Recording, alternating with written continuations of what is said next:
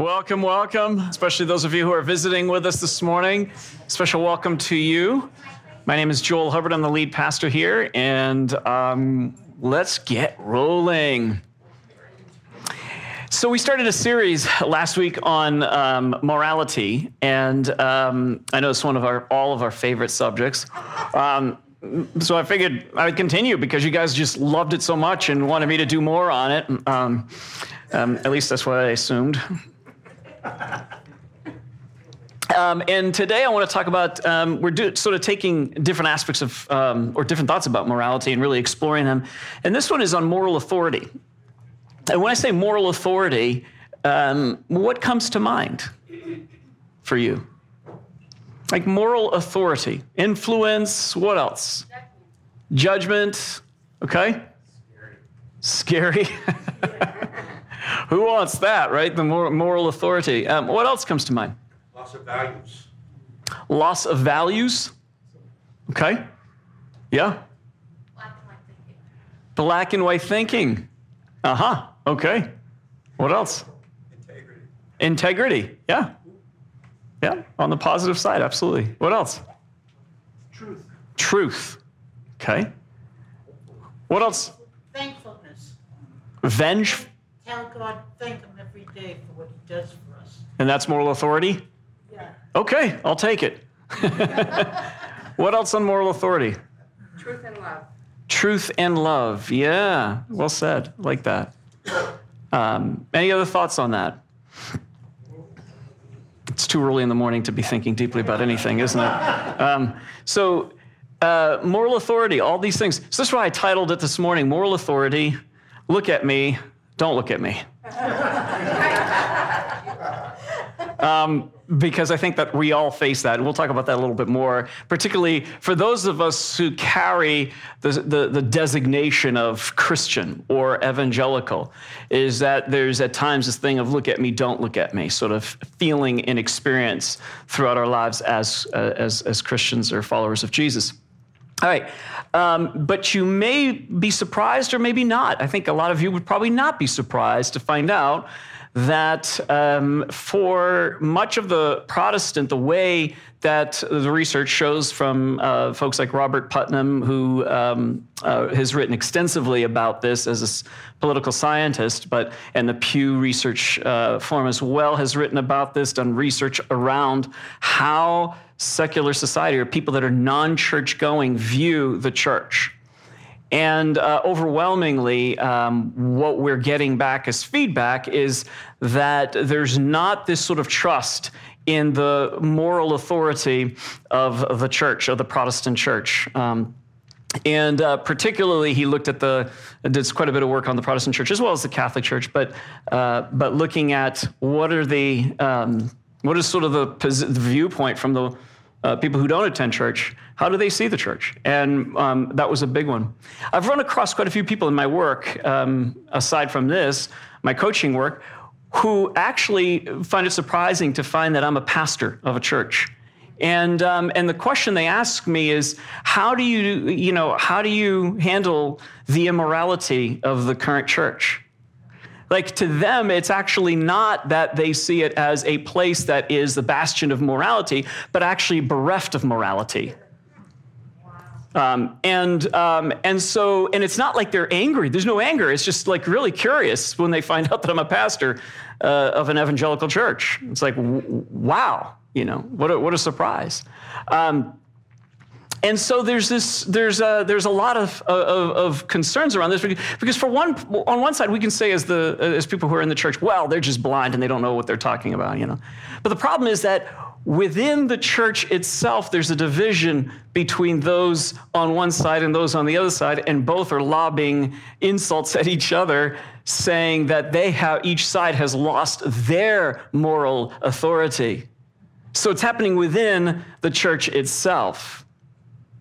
And it's a problem because we can say that we're right and right all day long, but at the end of the day, we sort of have to also look at the scoreboard. That's one of the things that we have to kind of do occasionally is look up and say, hey, but actually, how are we doing? And if for Scripture and what we find in the Bible is that even the Apostle Paul uses the world's viewpoint of the church as an indictment on the church itself. So you can't ignore that if we're going to be, if we're going to use the Bible as our source, right? So those things are so important. But here we are in this sort of place as people who go to church or who attend church or are starting to attend church, is that we're having to look at this situation we're in, particularly now in America, where it's hard to find even leaders that we would say, these are people I can trust because they have this moral authority. Are you with me? I mean, so many pastors, and I know so many having been in this world for a long time, who sadly have made some real major mistakes in the area of morality. And I'm not just talking about sexual immorality, I'm talking about morality in general. And it's been heartbreaking and it's difficult, and it really leaves a lot of people sort of disillusioned and wondering, well, then who can we trust and who can we sort of follow, right? Because you guys aren't, many of you, I mean, none of you here, as far as I know, other than my assistant Jim, are in some sort of full-time ministry.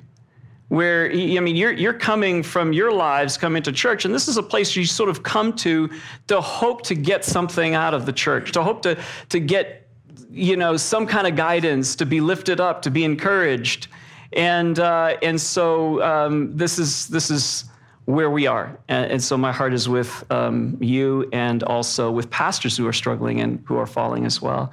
All right, so let's take a look at some of the things some of the reasons. I'm going to list out some that I think are really relevant, and then some ways forward for us. So last week I talked about how this research psychologist named Jonathan Haidt, who wrote quite a bit on this and has done some YouTube videos on it, so if you want to look at it, but it's called The Righteous Mind, and it is a massive work that he produced on where morality originates from, and that it is that there's a particular bent we're born with. And on his research, thousands and thousands of people, it seems like people pretty much split up with their viewpoints on morality along the same lines as, and it can be politically split in the same way. So it's pretty interesting work that he's done on it. And I gave you those last week, and if you weren't here, I'll give them to you again. And unfortunately, we're going to solve this problem, I promise, of having this on projection. My goal is by Sunday of next week, you will have projection up here. So, but we'll give you'll have to look up through your Bibles on your phone, or if you have an actual printed Bible, which I'd be surprised if any of you still do. Someone's waving over here. I got my Bible. Look at this. It's in print. Okay, I'm a little bit better than the rest of you. So, anyways, yeah. So we got some Bibles here, some like printed Bibles, and some on devices.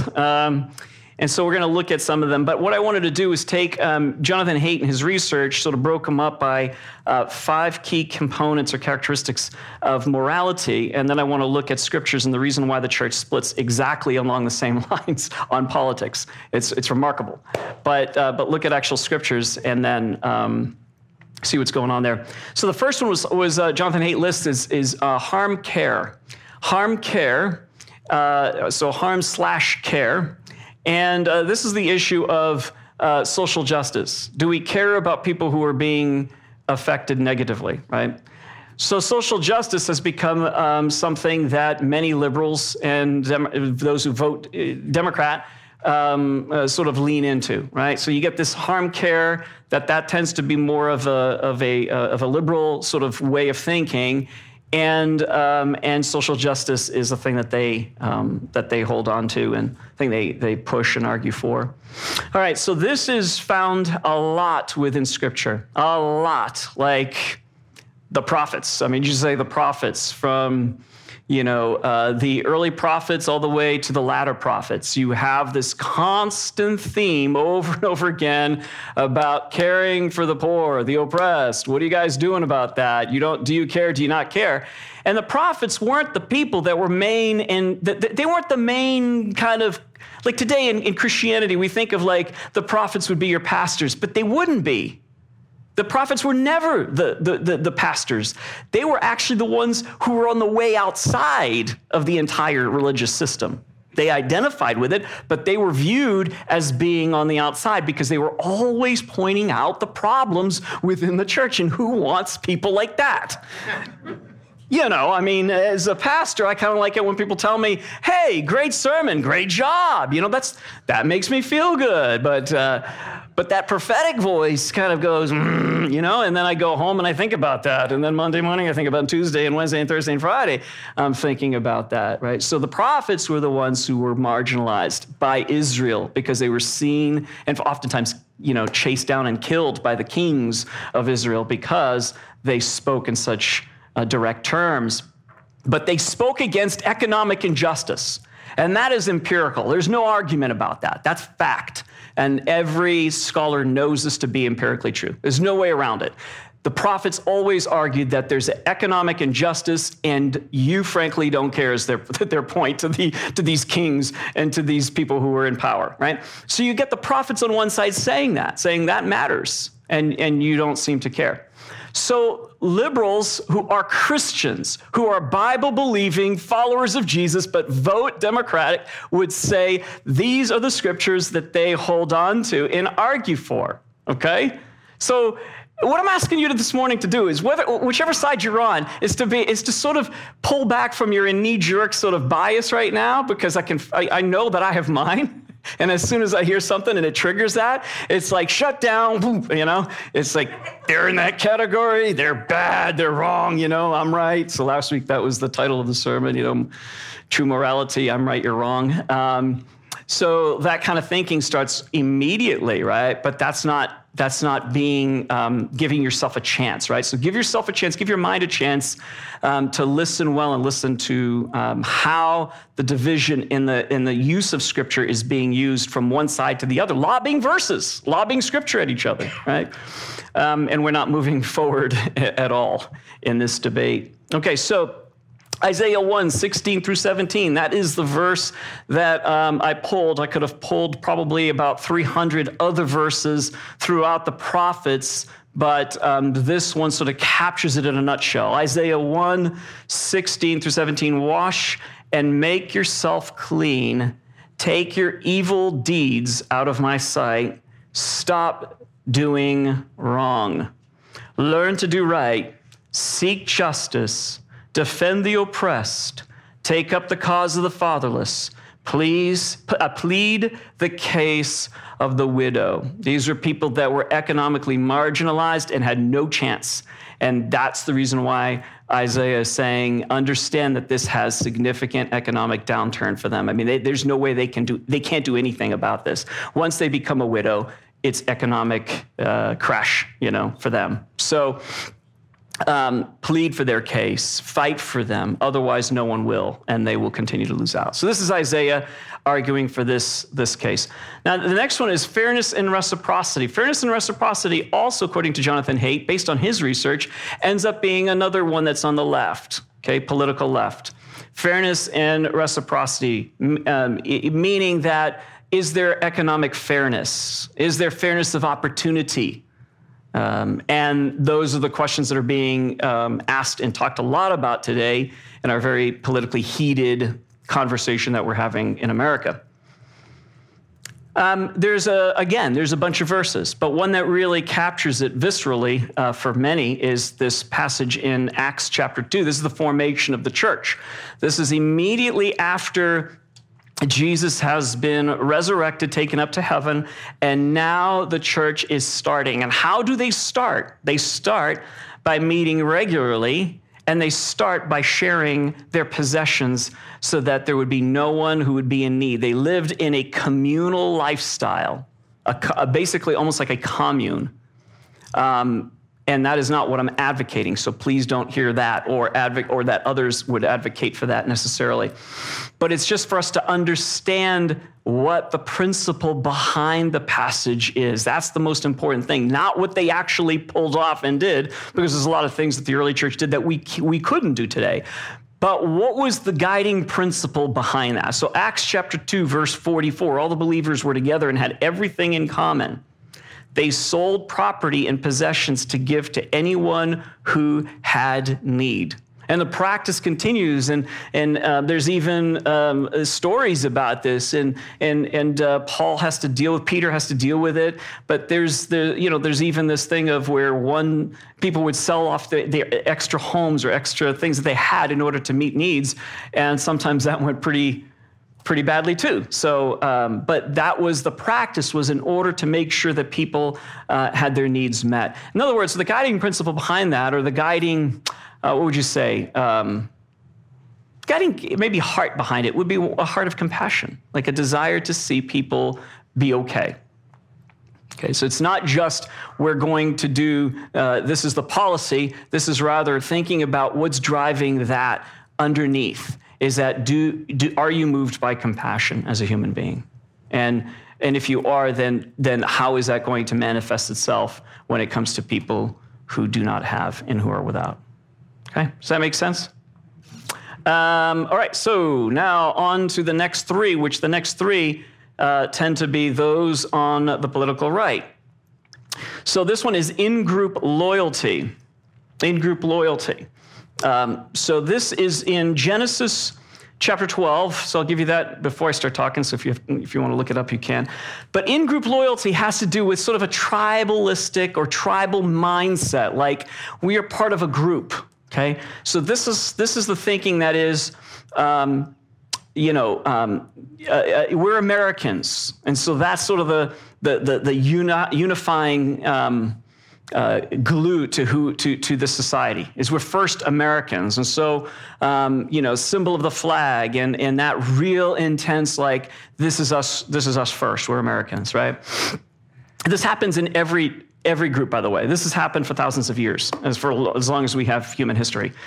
So this is a normal thing. This isn't just a good or bad thing. So please don't think in terms of good and bad at this point. Just think in terms of this is how humans behave in general. And so there's this sort of like, I need to fit. I need to be part of a group. I need to feel at home, right? So for a while, when I was younger, I rejected my very, very, very French upbringing, and in which my dad insisted we speak French everywhere, including in public. And that was so difficult because nobody understood us, and I felt like such an outsider as a kid growing up in this country. And that carried all the way through my teens. And finally, I said at 16, I'm never speaking French again. And I stopped speaking French. And now I regret it because I've lost a lot of it. I still understand it, but I have a hard time speaking it. But because I rejected it so much, I was rejecting sort of this culture that I'd been raised with. But then there came a point in time where I thought, I missed that, right? And then there was a sense of, I know that if I hung around with French-speaking people, and I was around some of them recently, and there was a whole group of them, and they were from Belgium, and they were speaking French. Immediately, there was a sense of like, I'm at home. There's this really strange feeling that for those of you who are bilingual, those of you who have a different culture of upbringing, you know what I'm talking about. There's this like connection right away. There's even certain words that when they're spoken to me mean something very different than they do in English. The same words, but they mean something different. At a heart level, right? So that's sort of the thing of where we like groups, we like, ethnic groups, tribal groups, we like those because they give us a sense of belonging and a sense of security around those things. And so this happens a lot more on the right than on the left right now, politically. So this would be Genesis chapter 12 is a great one that sort of captures this. The Lord said to Abram, go from your country, your people, and your father's household to the land I will show you.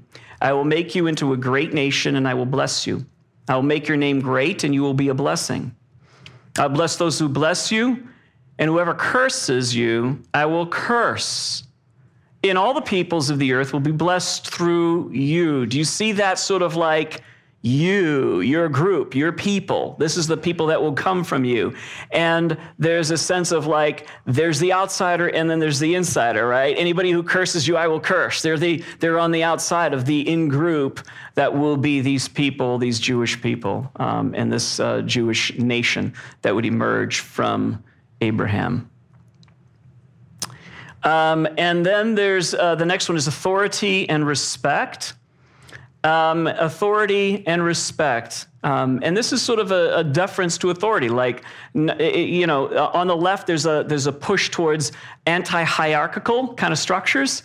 On the right, there's a respect of that. There's these people are there by merit. And so we honor that and we respect that, right? So you tend to have that. Now, this is in generalities. Remember, I'm speaking about generalities. I'm not speaking about every individual. There are plenty of individuals who have various expressions of all of this and who would say, man, on that side, I lean more left. On this side, I lean more right. That's true of all humans. None of us are categories, right? We're too complex for that. So this is just in general the way people have responded across the country. All right, so you have authority, respect. 1 Samuel 8, this is an interesting one because 1 Samuel 8, verse 4, so the elders of Israel gathered together and came to Samuel, who was a prophet. There was no king for Israel at this time. There were just these leaders, like prophets and judges, but there weren't any kings. And so they come to Samuel at Ramah and they said to him, you are old. Doesn't that feel really good for those of us who are getting there? You are old. Time to move on, and that's basically what they say to him. You're old and your sons do not follow your ways. Now appoint a king to lead us, such as all the other nations have. And then if you continue to read the rest of that, there's this argument because God says, yeah, but if you want a king, he's going to enslave your children, basically, make them into soldiers, and they're going to have to fight, and then he's going to tax you heavily. And so and people say, and you know what the people say? We'll take it. That sounds like a good deal. In other words, we're more willing to be led because we need that. We need that sort of authority figure. We need that. Now, that's not a bad thing necessarily, although here it is surfaced as a bad thing. But it's not a bad thing in the sense that there are stages in which we need that in our lives. But it can't be the thing that you stick and stay at for the rest of your life. And I'm going to argue that for all of them together, is that they all five have to live together and in tension with each other because they're so important. And I think they learn to live healthy when they're in that complex relationship with each other. All right, the next one is purity, sanctity. This one is one that you're going to immediately connect to, particularly if you were raised in the church. I was raised in Holiness Pentecostal, and then I became relaxed and started going to the Assemblies of God. Now, for some of you, it's like, for me, that's like still way strict and all that. Yeah, but for me, that was like, woohoo, wow, this is like really relaxed and laid back. I mean, compared to what I grew up with, this is really chill. These people allow you to, you have to dress up in a suit every Sunday, but you know what? At least you can have different styles. I mean, and you can, the women can actually wear makeup. Wow, this is like remarkable. So I grew up in an environment where the purity, sanctity thing leaned way heavy on women, and men, of course, were not supposed to be sleeping around, but nonetheless, that still happened. But it was in that context of very purity around sexuality. That was the predominant sort of way purity culture expressed itself. And that, again, leans more right than it does left. But purity, sanctity, and there's plenty in the scriptures about this, right? So 1 Peter 1 is a good sort of nutshell expression of this. And again, when I read from the New Testament, these authors are taking their theology from the Old Testament. That's how they're doing it. So whatever you see in Peter, he's just taking it from the Old Testament and then expanding on it, right? So 1 Peter 1, verse 14, as obedient children, do not conform to the evil desires you had when you lived in ignorance. But just as he who called you is holy, so be holy in all you do. For it is written, be holy because I am holy. Now, Galatians has this whole lengthy thing in chapter 5 about this.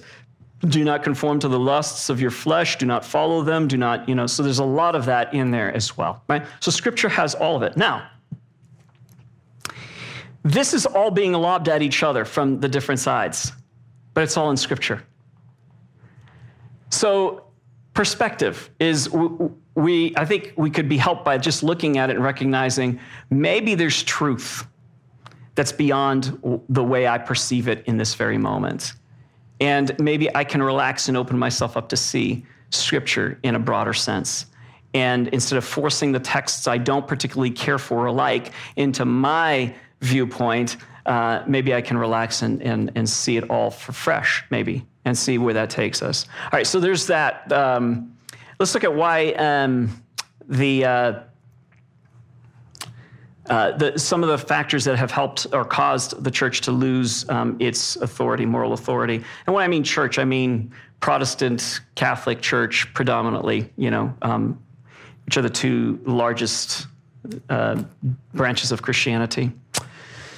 Okay, so first of all, let me use as an example. So this is just a microcosm of this, but the Pentecostal church, which is the fastest growing denomination, has been, and when I say Pentecostal, I mean small p, not Pentecostal as in strictly tongue-speaking denomination. But small p Pentecostal refers to charismatics as well. Okay, so that's how they do it in religious research. Is it's done in that way. So small p Pentecostal church.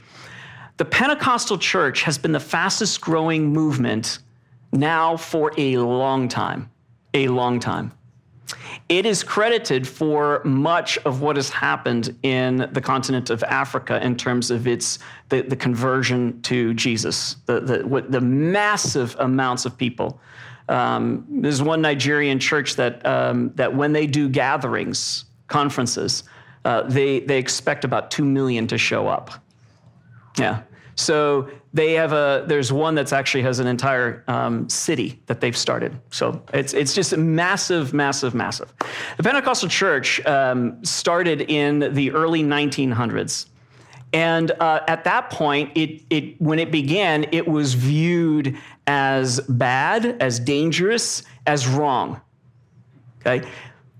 It was not the thing that was the main and center of Christianity. Now Pentecostal is very much that. There's entire universities, Pentecostal, universities and colleges. So that's pretty common now. But back then it wasn't. It was rejected. It was viewed with suspicion. But the thing is that the reason why so many people began being drawn to it was because it was new. And when something is new, there's this sort of new shiny thing that draws a lot of people, for sure. I'm one of those that's drawn to the new shiny thing. But then there's also the fact that it's probably not compromised yet by institutional interests.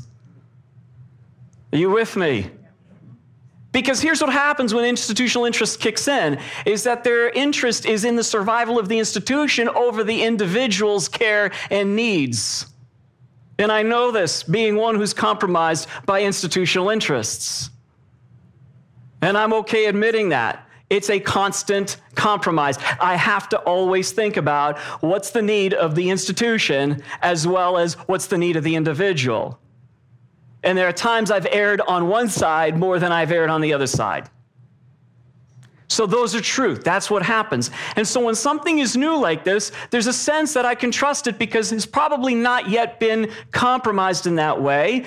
And it seems also fairly open when you first come in. There's not yet a whole lot of sort of boundary lines drawn around what this group is, who's in and who's out. When the Vineyard began the same way. We're a Vineyard church. In the 1970s and 80s, it began very much that way, where at first there was large conferences. And guess who came to those conferences? Mainliners, weird people. Thank you, Chris. Yes. Are you speaking as one who identifies as a weird person? Okay. There were a lot. There were outside, a lot of hippies, a lot of people who were coming in still high and coming into these gatherings and experiencing, well, all sorts of spiritual experiences, partly due to drugs and partly due to maybe Jesus. So, it's a little bit of both. Thank God that, God's okay with a lot of that and just sort of meets us where we are, right? God meets us where we are. So this is where it began. It began by drawing, but guess who it drew from? In terms of the church people, it drew from every denomination. And these people did not feel like there were hard lines around it. That's why they felt they could come in, right? There was still a thing of, I don't know what we are exactly, but what we do know is we're experiencing something transcendent, something that is changing our lives.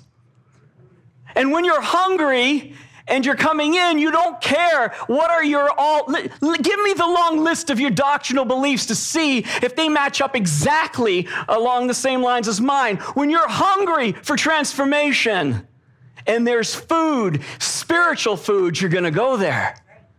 And that's what the vineyard was. And that's what Pentecostalism was. Pentecostals they were viewed as like, you people are drawing from like uneducated people and like poor, right? And these were the outsiders. Nobody wanted them. Nobody cared if they showed up in their church or didn't. But the Pentecostals were like, bring them. It was like, the Statue of Liberty. Bring me you're tired. Bring me all these people. Like Pentecostals were like, yeah, bring me, we'll take them. We'll take them. And then these people began having these powerful spiritual experiences. And then they were able to minister to people. And pretty soon the socioeconomic stratification flattened out within the church services.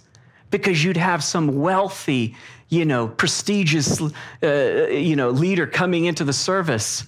And they were being given communion by a person who was, worked in a kitchen cleaning up, or a busboy or somebody, and they were serving communion to these people. And they were ministering and praying for these people, and all kinds of great things were happening, right?